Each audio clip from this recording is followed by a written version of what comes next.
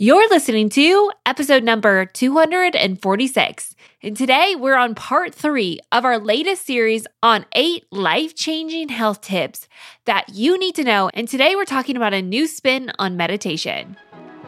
This is the Made for Living Well podcast, hosted by Alexa Sherm, the place to create a life well lived.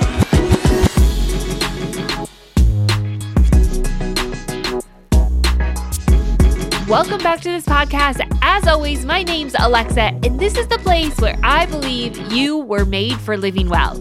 I know I say it on every podcast, but it truly is what I believe, and I hope that repetition over time makes you believe it as well. It's not a traditional health idea that you were made for living well, but it's one that I want to solidify inside of you. Because really, you have what you need to be healthy. It's already inside of you, and it takes understanding and working with your own body. That is the secret to living well, and I want to teach you that here on the podcast. So right now, we're currently in the middle of an 8-part series on 8 life-changing health practices that you need to know. Now, they're not about food. Well, there's going to be a few about food, but the majority of them are about the mind and your belief and lifestyle patterns that really create that environment for your body to thrive. I know it sounds non-traditional, and it is because I'm non-traditional when it comes to the health space. But really, if we look at the scope of health in general, it's time for a change. What we've been doing or attempting to do for the last 30 or 40 years hasn't worked. Not because there's not a perfect system out there, but because we failed to look at the very thing that is going to create health inside of you, and that is your body. So today we have a special guest on the show. We're talking all about meditation, and so I've invited one of the top-known meditation specialists, and this is not just like crazy meditation. This is a different spin on it, but she's an inspiring neuroscience innovator and entrepreneur, Ariel Garten. Ariel is probably one of the most interesting people you'll meet. She's a neuroscientist, a mom, psychotherapist, former fashion designer, and the co-founder and visionary of an amazing and highly successful tech startup, Muse. Now, you might have heard of Muse before, but Muse tracks your brain during meditation to give you real-time feedback on your meditation, guiding you into the zone and solving the problem most of us have when starting a meditation practice. Like, Muse lets you know when you are doing it right and when you're not. Now, Ariel was able to raise all kinds of money to create this new startup of Muse. Now, it's not technically new anymore. It's been around for a while. And in fact, it's been featured in thousands and thousands of articles all over the world. With her leading mission to help people understand how their brain and mind work and how that plays out in helping us to live more. Now, you can imagine I have all kinds of questions that I want to ask Ariel, and I can't wait to dive in and start to do that. But she has also given us a discount code, so you're going to want to stay tuned towards the end where you can get a discount on your own Muse device. Now, Muse does track your brainwaves, and it helps you enter into that meditation space. Today, you're going to learn about meditation, and then you might find that, hey, I really want to check this out, and I want to learn more. You can find out all of the information about Muse at choosemuse.com, and Muse is M-U-S-E. I'll make sure and link all of that up in the show notes, as well as share some more helpful practices about meditation and how to implement it into your everyday.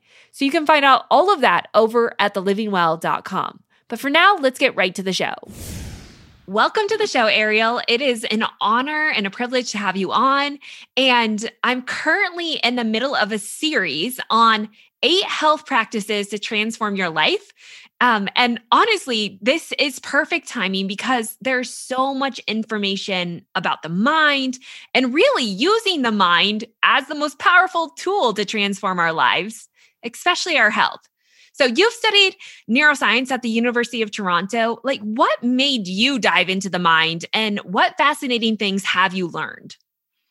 Oh my God, so many fascinating things. I mean, the mind really directs our experience of life in so many ways. It is the organ that takes in our visual information, our auditory information, that processes the world for us. We have all these senses that become integrated through the process of the mind, and the body is definitely involved, but the mind in a way ties it all together and presents it to us in meaningful ways.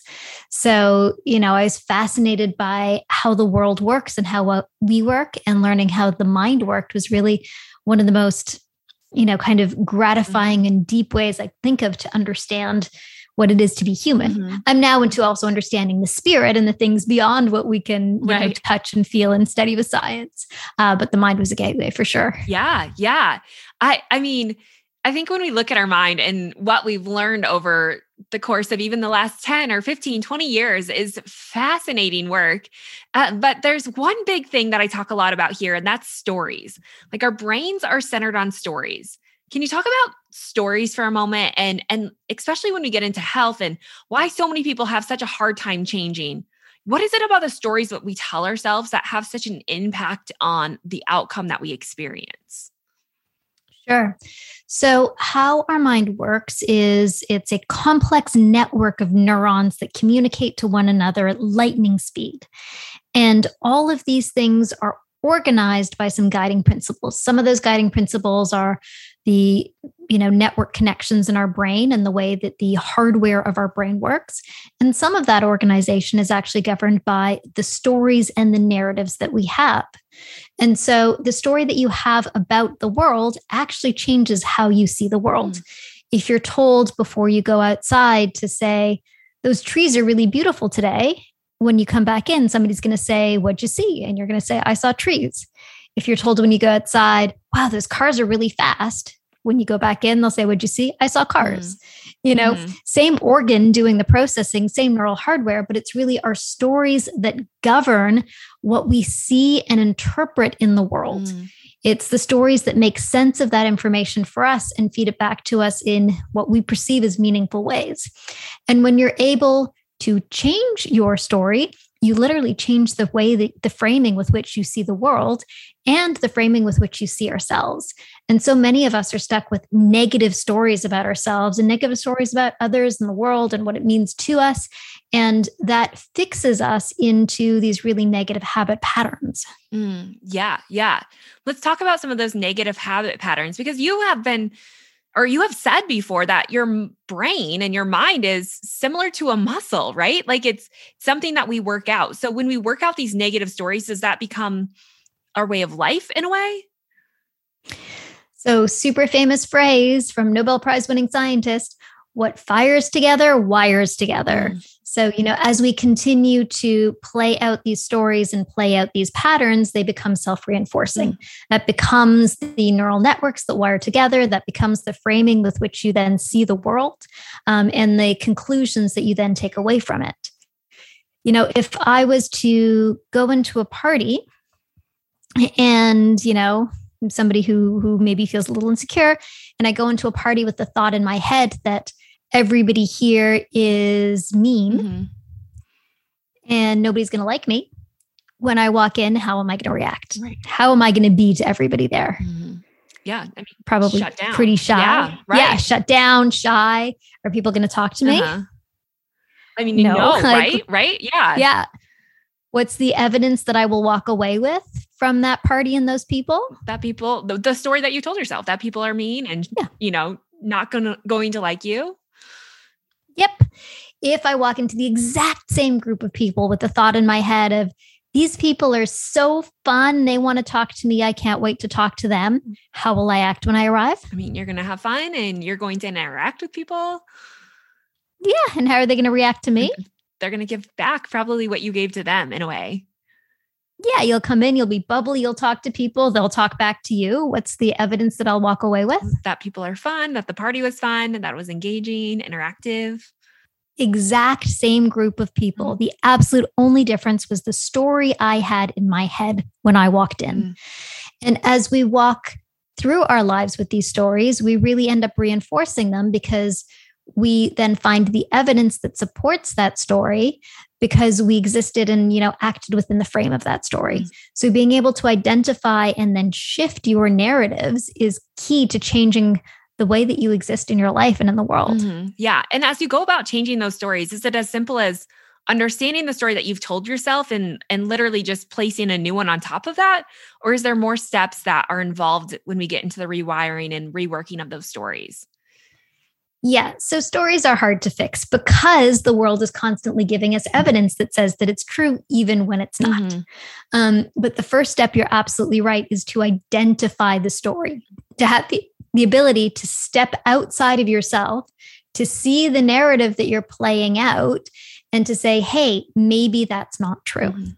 The actual act of rewiring takes a long time because these stories are deeply embedded. So as we begin to kind of unearth these stories, these negative perceptions that we might have about ourselves or the world, there's a lot of things that we'll try to protect or reinforce them. But as we start to find evidence to the contrary, like, hey, maybe those people aren't bad. Mm-hmm. As we do little experiments to test the opposite and we discover new evidence, as silly as affirmations might sound, but they literally rewire your brain as you think, as you say this thing to yourself over and over and over again. We can use multiple techniques, meditation being one of the core of them, the ability to sit with your own thoughts and see what your brain is thinking and then be able to make a different decision than the thought that's in your head. As we use all these methodologies, we begin to really change the landscape of our mind and of our interactions. Yeah. Yeah. And that changes like the whole of your brain, not just maybe your conscious thoughts, but your subconscious thoughts. Do we have the ability to change those subconscious and your ego and even your senses based on just constantly reworking that story? Yeah. So those were a set of really great questions. So conscious thoughts are easy to change. Mm-hmm. Subconscious thoughts can follow from changing conscious thoughts. So subconscious thoughts are things that are going on in the inside, but we don't necessarily realize. But as you begin to change those conscious thoughts, those subconscious thoughts can change as well. Perceptions change just based on your attention. So what you pay attention to is what gets larger in your brain. And then things like your senses, those senses are hardwired, but they're also influenced by outside information. So for example, if you taste a glass of orange juice, and then you taste the exact same orange juice with 3 drops of red food coloring in it, you're going to perceive the orange juice with red food coloring as sweeter. You will actually taste it as sweeter.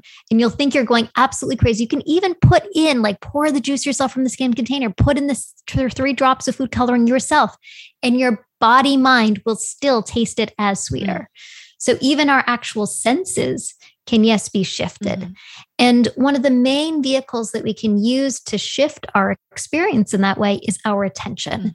And meditation is actually an act that does many things, one of which is train our attention and allows us to put our attention on the things we want to focus on and pay attention to and move towards, and let go of the things that, although our biology might be saying, hey, you should really pay attention to this email or this girl that may not like you or whatever, you can start to override that biology and actively, using your prefrontal cortex, shift your attention elsewhere to something that's more productive, more useful, and more fruitful for you. Yeah. Yeah. And I want to talk about the idea of space and creating that in our minds in just a minute. But I kind of want to go back to like in the health space, our minds are so fixated on external stimulus and external control, believing that we have to step outside of ourselves to change the inside of us. How do you shift that idea? Because it's so ingrained in us, in the health space of, I've got to start this diet, I've got to work out more. And it's all of these external characteristics that have become so sexy in a way. This work just feels so simple in some regards that it's hard to make it stick, if that's making sense. Yeah. So one of the ways that you make it stick is by beginning to recognize the benefits of it. So when we talk about something like a meditation practice, which is one of the most kind of foundational ways to start to shift your inner landscape, luckily meditation has become very sexy these days and everybody wants to meditate, but not everybody's great at doing it because it honestly is hard to do. It's on the one hand, very hard. On the other hand, very simple. So to describe, I'm sure many of your listeners meditate, but some of them, I often get the question, how do you meditate? Well, the most basic form of meditation is focused attention meditation. And in a focused attention meditation, you are putting your attention on your breath. Eventually, your attention will wander away onto a thought because that's what our minds do. You'll start to think that thought, and then you'll say, hey, hold on, I'm not supposed to be paying attention to these thoughts. I'm supposed to be paying attention to my breath.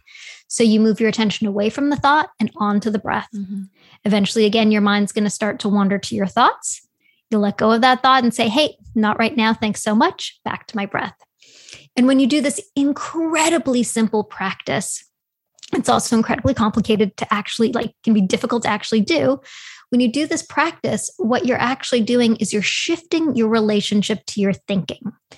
So most of us just kind of go through the world with thoughts in our head. And we assume that because there's thoughts in our head, we're supposed to be thinking them because they're there. And so you're thinking about your groceries and your fight with your boyfriend and how annoyed you are at your brother and the cat across the street and all the random things that float around in there. Well, when you do the simple practice of putting your attention on your breath, and then when a thought comes up, instead of following it, you say, hey, I don't actually need to be in this thought right now. I'm going to move my attention elsewhere onto something neutral, my breath. In that moment, you change your relationship to your thinking. In that moment, you're able to actually have control or agency over the contents of your own mind. And you are no longer at the mercy of these thoughts in there and thinking them. You can actually have some level of choice.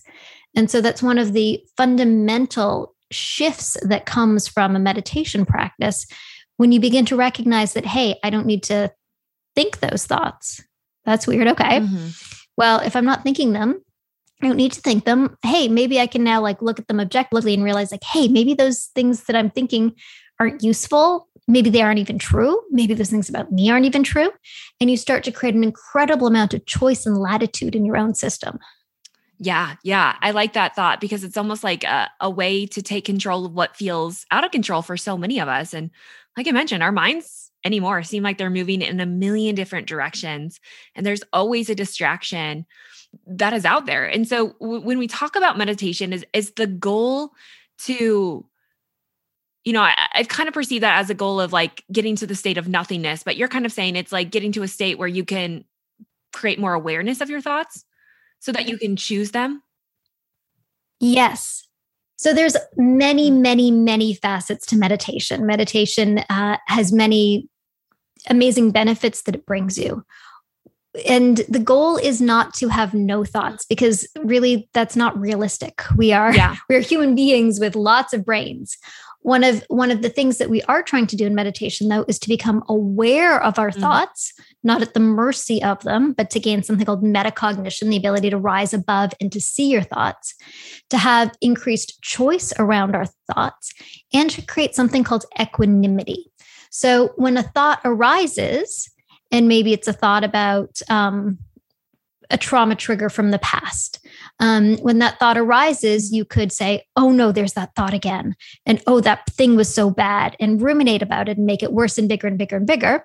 Or you can say, hey, that was a thought that just came up. It arose. That was a thing that happened in my past. It's not here right now. Let it go. Equanimity is the act of being okay with what is. And instead of creating, bigger balls of wax, drama, molehills, from mountains from molehills, with equanimity, we're able to simply accept what's going on. And some of the thoughts in our head are kind of crazy. Doesn't mean that we're crazy. It just means that, our brains generate all sorts of stuff. And when you can allow that to roll past, and when you can allow the events of your life to, when necessary, roll past with equanimity, to not be frustrated at that person who cut you off, to not be, overly upset at a person who meant well but did wrong. When you can, with equanimity, accept what's happening around you, you also start to shift your relationship to your world, to the energy that you spend in it, to where your efforts are going. And the world becomes a much easier place to live in and to navigate yourself through. Yeah, that totally makes sense because I think we waste so much energy building massive thoughts inside of our brain that most of the time never even come to be, or they do. If they do, because you think yourself there, then they become bigger problems. And I think this in the health space so often is, we, at the start of the year, we we set these resolutions because our body is the problem, or, X, Y, and Z is the problem. And then we just fixate our mind on those things, which rarely gets us to the solution because we're just constantly circulating around this problem. So as someone, is looking to change their health, looking to change their life, looking to maybe even overcome, their excessive sugar cravings, you can use the practice of meditation to understand those thoughts and to create choice. Like, can you walk someone through what would that even look like? Sure. So let's take the example of sugar cravings. That's a really good one. And in meditation, there are lots of practices that we call things like urge surfing, where you're able to actually work with the sensation or craving and not give into it. So in a meditation practice, you are sitting for, let's say, 5 minutes, and you're sitting there and the thought of a cookie comes up. And now most of us, when you have that thought of a cookie, just start to automatically go like, oh, great, cookie. My hand is moving towards the cookie jar. My hand is in the cookie jar. The cookie's in my mouth. And I didn't even think about it because it's mindless. With meditation, first, we bring mindfulness to the practice. So we observe, hey, I just had a thought about a cookie and it has triggered a sugar craving in me. Now, that is a huge step in and of itself to say like, oh, okay, I'm having this experience rather than just living it out and automatically walking through the pattern of following that thing that your body's telling you to do for not a particularly good reason. So now we've introduced some choice into the system because we can see what's going on. So the next step is, okay, notice that I'm having a sugar craving. I'm noticing that I'm having a desire for sugar. Do I need to actually play that out? Now, this is fascinating. So our body might be saying, have that sugar now. And you could just go and do that, or you could also not do that. Well, what happens when you don't do that? You just sit with the feeling. And most of us don't like feelings, or we feel driven or compelled to do what the feeling tells us, when all it actually is a feeling. It's just a feeling of urge, of of craving, of hunger. And if you sit with that urge and you don't actually get up and do the thing, the urge will rise, and it might rise very, very high, and it might like feel intense, and that's okay. You don't have to get up. And then the urge will fall. And then you're on the other side of it and you didn't have a cookie. And now the next time that happens, rather than playing through the automatic pattern, which happened 100 times before where you got the cookie, this time you're going to see it happen again. You're going to know that you were actually able to get to the other side of it. You're going to be telling your brain that actually we no longer need to act on it. Hey, we didn't act on it and everything was fine. And it's going to start to diminish. And the more you sit there and the urge rises and falls, the more you don't care about it intellectually. And the more your brain actually repatterns to say, hey, we no longer need to just play out this automatic pattern anymore. We are literally repatterning and rewiring our brain. So meditation really helps us sit with our experience, with our, the emotions, the things that we label as uncomfortable, and just be cool in that discomfort for a period of time. So you're feeling a little frustration. Okay, that's what you're feeling now. That's the experience you're having. Yep. It's going to come, it's going to go. It doesn't mean you have to act on it or do anything about it. We can just sit there and experience it, and it will be okay. You are still safe. Everything is still fine. Yeah, it's really just taking control of what has in our life really ran our lives, because I think so many of us let our thoughts and our emotions dictate who we are when neither of them is really who we are. They're just an experience. Yeah, isn't that funny? When you ask somebody, who am I? Like, normally you would say, well, I guess I'm the collection of thoughts, experiences, and emotions. You are, but you also aren't. You are a human being. You are a person. You couldn't believe that you have a soul or not, whatever your own belief system is, but you are not just, a collection of drives and emotions. You are a person who also has the ability and the agency to have these things happening and not have to act on them, because you are not your thoughts. You are not your emotions. You are something, individual from that, who might be having some thoughts and emotions, but they don't have to mean what they used to you, because there is a you that is in there. Yeah, this is really powerful stuff. And if it starts to click, it really does transform how you go about your everyday life, and things that used to control you really lose their power. And you've created technology that helps people to live in the space, to gain control of their mind. Can you talk a little bit about Muse and some of the technology that you've created and what we can use it for, how it can transform us? Sure.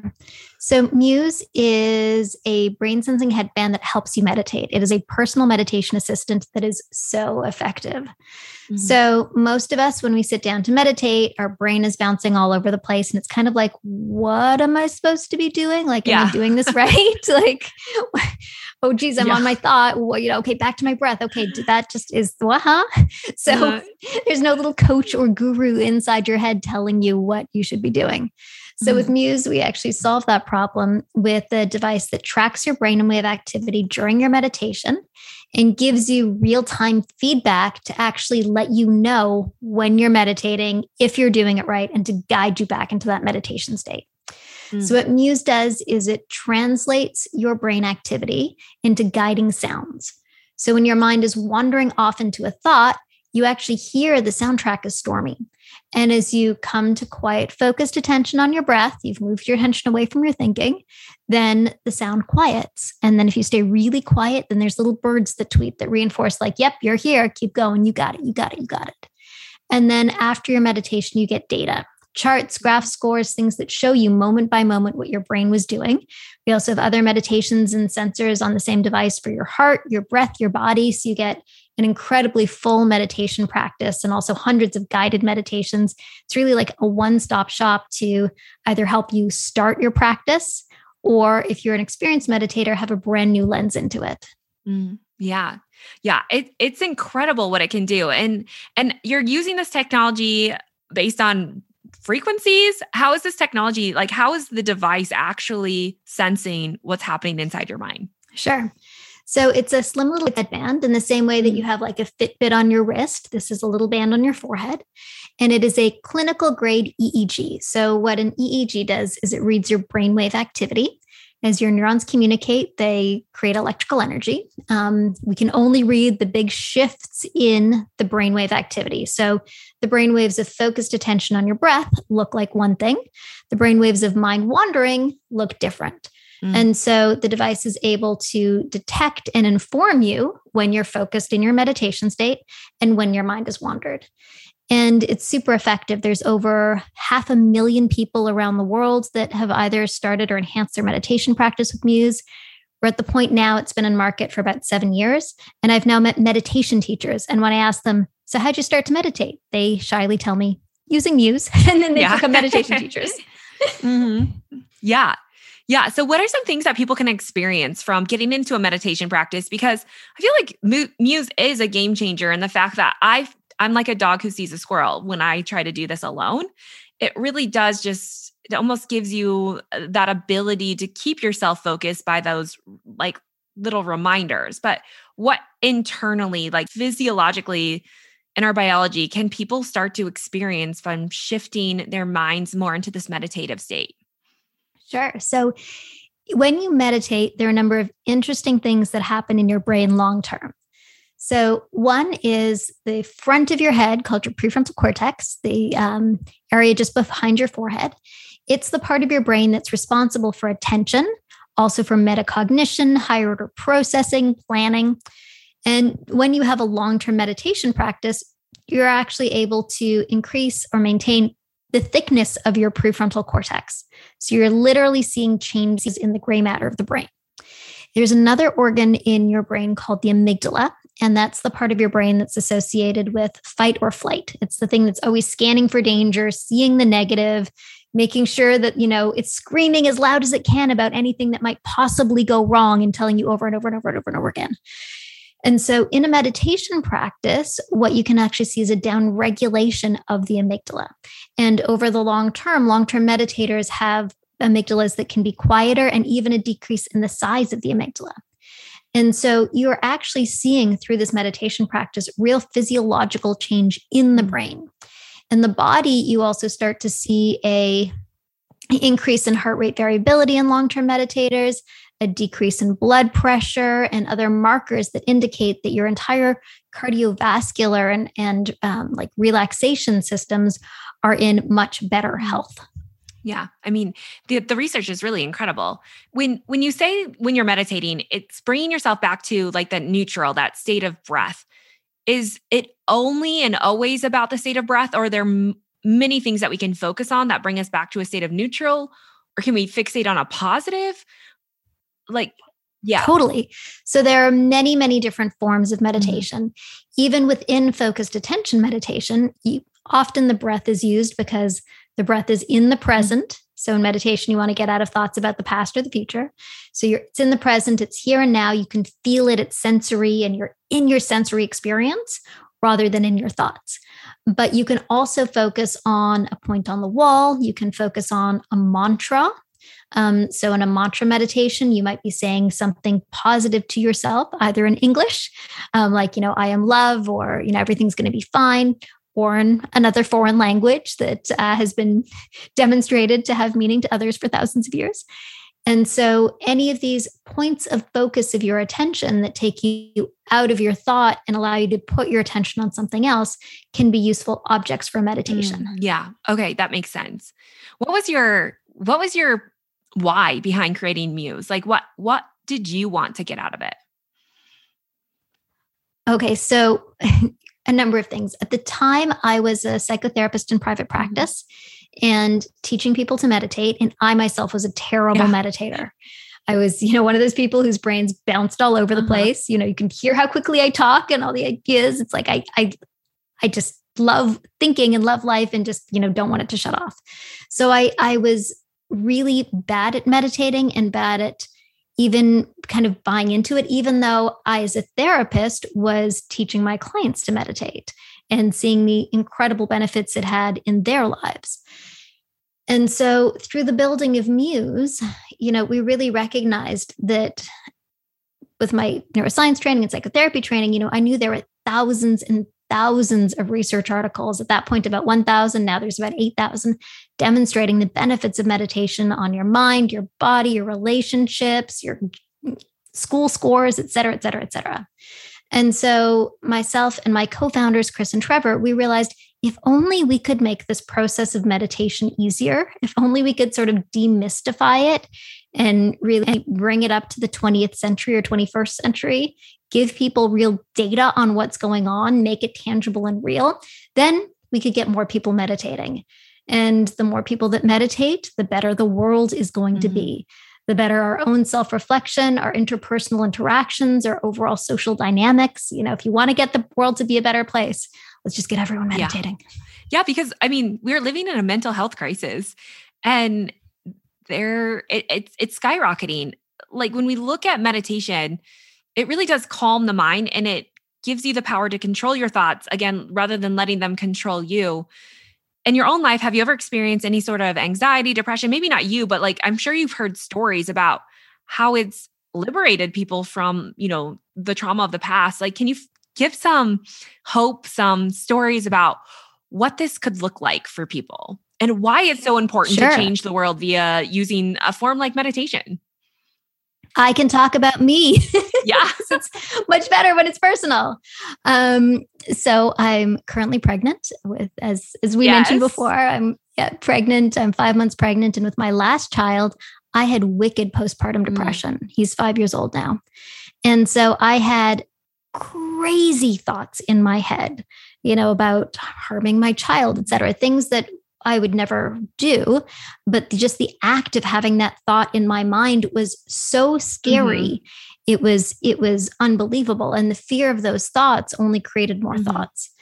And, a meditation practice was essential in that moment to be able to say, yes, I have this thought arising, but it is only a thought. It doesn't mean anything about me, about him, about the world. This is postpartum depression. These are the kinds of thoughts you get.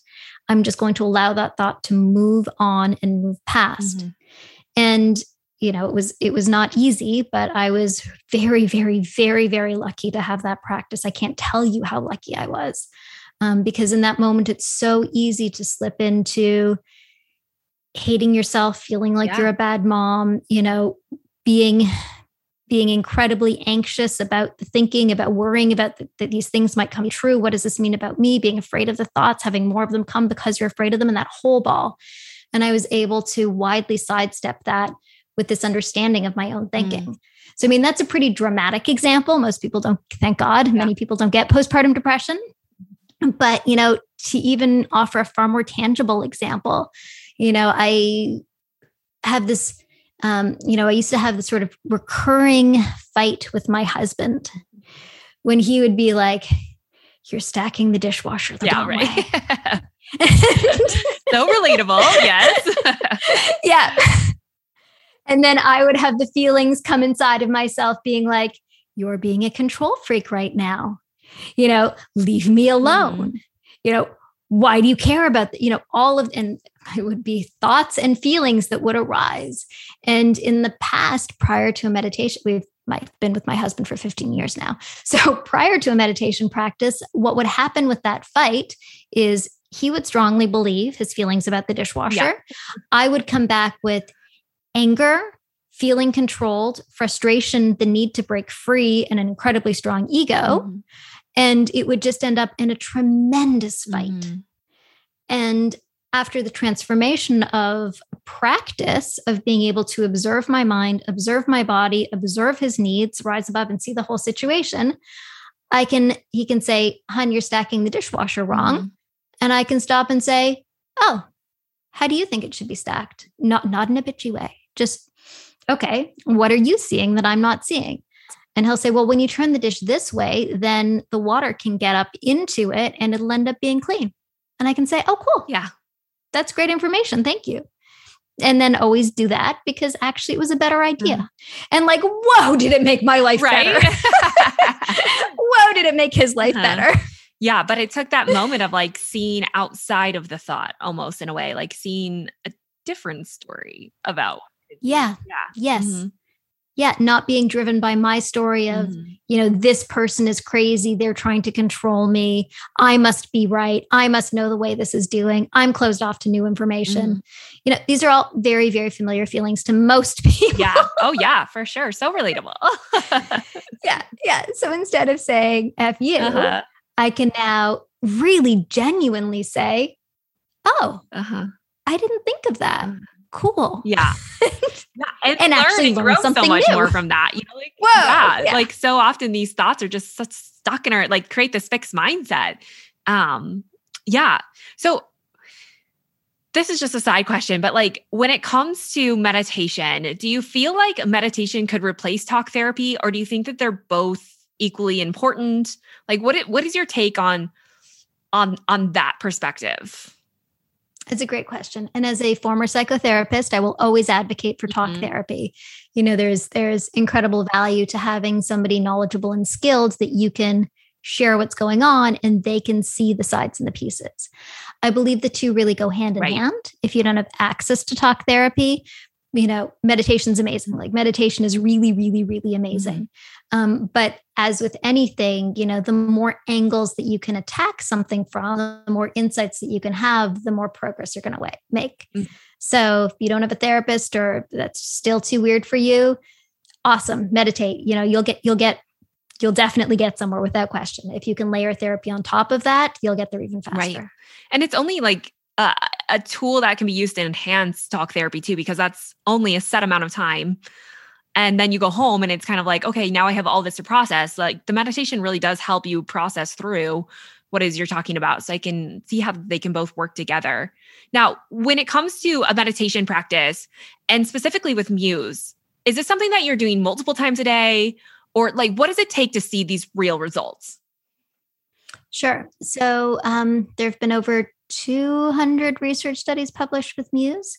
And in studies where we look at the sort of best protocol for a meditation practice, it tends to be about 10 minutes a day for about 6 weeks. And when you hit the 6-week mark, like you get the practice, you feel it, you're like, whoa, okay. When I don't do this, my life is different. Mm-hmm. So at about 2 to 3 weeks, you start to notice, hey, I'm feeling calmer. The voice inside my head is quieter. I feel like I have a little bit more agency. By week 4, week 5, you often notice you're sleeping better because there's a big relationship between meditation and sleep. And we actually have a whole product and program to help you sleep, which is key. And then by 6 weeks, you're really feeling the power of the practice and how your day is better when you do it. So it has lasting results, like a lot of things, right? Like exercise has results for hours after you actually complete a workout. This is a similar pattern. Like when you say the whole dishwasher situation with your husband, you meditate, you do the Muse practice, but then throughout the day, you're also able to shift your thoughts or to really see beyond your thoughts. Is that kind of how it works throughout the rest of the day? Exactly. Just like going to the gym, you work on the machine, your muscle's stronger. And then when you need to, you can lift the groceries and move the couch to vacuum under it. And you've got that skill now. But like going to the gym, you have to keep it up. And the more you do it, the more you learn, the better you get. Yeah. Yeah. And so I know we're running out of time, but like in regards to sleep and using Muse or meditation to sleep, what is the function of meditation as it results in getting a better night's sleep? Sure. So when you're lying awake at night, unable to sleep, what do most people report? We're having a whole bunch of thoughts rolling around in their head. And what meditation teaches you to do is to take your mind out of those thoughts so that it can put your mind to sleep. And so what we actually heard from a lot of people using Muse was that they were using it to help them fall asleep. So we then built this purpose-built device called Muse S, which is soft and you can sleep in it. And it gives you these beautiful guided visualizations. And because it's EEG technology, it's the exact same stuff that they have in a sleep lab. Muse is able to detect your level of wakefulness and actually change the audio guidance to guide you into sleep because it knows if you're awake or asleep. So when you're really awake, you're listening to, an engaging story or a soundscape or audio, and it guides you to sleep. As you start to fall asleep, it starts to quiet the sound, cueing your brain to sleep even further. Once you are asleep, it shuts off. And if you wake up in the middle of the night, it brings in the same audio experience that helped you fall asleep in the first place, guides you back into sleep, and shuts off when you're asleep again. It's totally awesome. So incredible. Does it change the way we dream then? That's interesting. So in one of the studies done by Dr. Adrian Owen's lab, he's a British neuroscientist, they saw a 20% improvement in the Pittsburgh Sleep Quality Index using Muse. And under the kind of reported changes were decreased time to sleep, increased amount of sleep, and improved dreams. Yeah. Do bad dreams actually make us sleep more poorly? Yes. And likewise, when you are really anxious, you're more likely to have bad dreams. We all know that when we're in an anxious state, you often get anxiety dreams. And so when you're able to calm your mind and body before bed, you're able to go into sleep calmer. You're more likely to reduce your night terrors and reduce your nightmares. So fascinating. Okay, we don't have a lot of time left. And I really just want to ask one big question as we kind of wrap up the show. In the health space, we are always looking for the right thing, the right system. So much of it is focused on this external destination. Like if I could reach this, then I would be healthy. And here at the Living Well, we try to switch that to showcase we were made for health. Health is inside of us. What do you believe about that and about the health space and what needs to happen or what people need to understand in order to truly encompass and live out of health? Oh my God, we all need to get that we are amazing, beautiful, capable creatures just as we are. Really, we are all worthy, safe, and loved. Most of our life feels like maybe we're not, but that's actually the truth of us. Each and every one of us is worthy, safe, and loved. And when you deeply get that, all of the crap that comes along with our fears and our worries starts to dissipate. All of the insecurities that we have about ourselves and our place in the world and what we look like and what we need to do to get there, that dissipates because at our core, we are capable, we are functional, we are safe, we are worthy, we are loved. And some people hearing this might reject those thoughts. Let me tell you, as a therapist, I would tell that to people all the time and they'd be like, no, I'm not. And then by the end of the session, they're like, oh yes, I actually am. So allow yourself to sink into that reality. You're safe, you're worthy, you're loved. And when you do, all of the dysfunction that comes from feeling unsafe, unloved, and unworthy can start to unwind. Yeah. So good. Well, it's been a privilege and an honor to have you on the show. Where can we learn more about you and Muse and all this stuff that you have going on in your life? Sure. So if you want to check out Muse, the brain sensing headband that helps you meditate and sleep, you can go to choosemuse.com. There's even photos and videos there just to show you what I'm talking about. So that's choosemuse.com. On all the socials, it's at choosemuse, CHOOSEMUSE. And then my Instagram is Ariel's Musings, ARIEL_S Musings. Well, thank you so much for being on the show. I so appreciate it. And I will make sure and link all of that information up in the show notes so you can easily and quickly find that. Awesome. Thank you. It's been a joy and a pleasure to be here. That was my very first episode about meditation. And honestly, it was my first episode because there's a lot of conflicting beliefs behind meditation. And I didn't want to get into the politics of that. I really just wanted to stay with the benefit of what meditation is and how it can help us rewire our brain patterns. Now, I love the aspect about meditation in that it's not just about coming to a state of nothingness, but it's a focus or the fixation on good things, on hope-filled things. And I don't know about you, but the idea of just focusing on something gives me more of a desire to actually start the practice of meditation on a routine basis. And Muse can help you do just that. It gives you real-life feedback on how your brain is functioning so that you can better understand what is happening inside your brain and how you can use your brain to healthify the whole of who you are. You should definitely check out Muse at choosemuse.com. And if you'd like to try it out for yourself, you can use the special code Ariel gifted you. That's POD10. That's PODE 10. Use that at checkout for a special discount on any Muse product. And I can promise you, after using Muse myself, it is truly transforming. I've used it a number of times to just help calm my body, to help get me to relax, to enter into deep sleep, and it does all of those things and more. It really is amazing. So make sure you check that out at choosemuse.com to learn more. And don't forget, I'll have all this linked up in the show notes, as well as some additional information on changing your view of meditation and getting started with a few helpful tips and tricks. You can find all of that at thelivingwell.com. Okay, that's it for today's show. Next week, I'm coming back on with a special solo episode on what I feel like is the life-changing nutrition tip that could completely transform your diet without changing what you eat. Stay tuned for that, as well as many other episodes and this brand new series on 8 life-transforming health practices you need to know. Okay, I'll see you back here next week.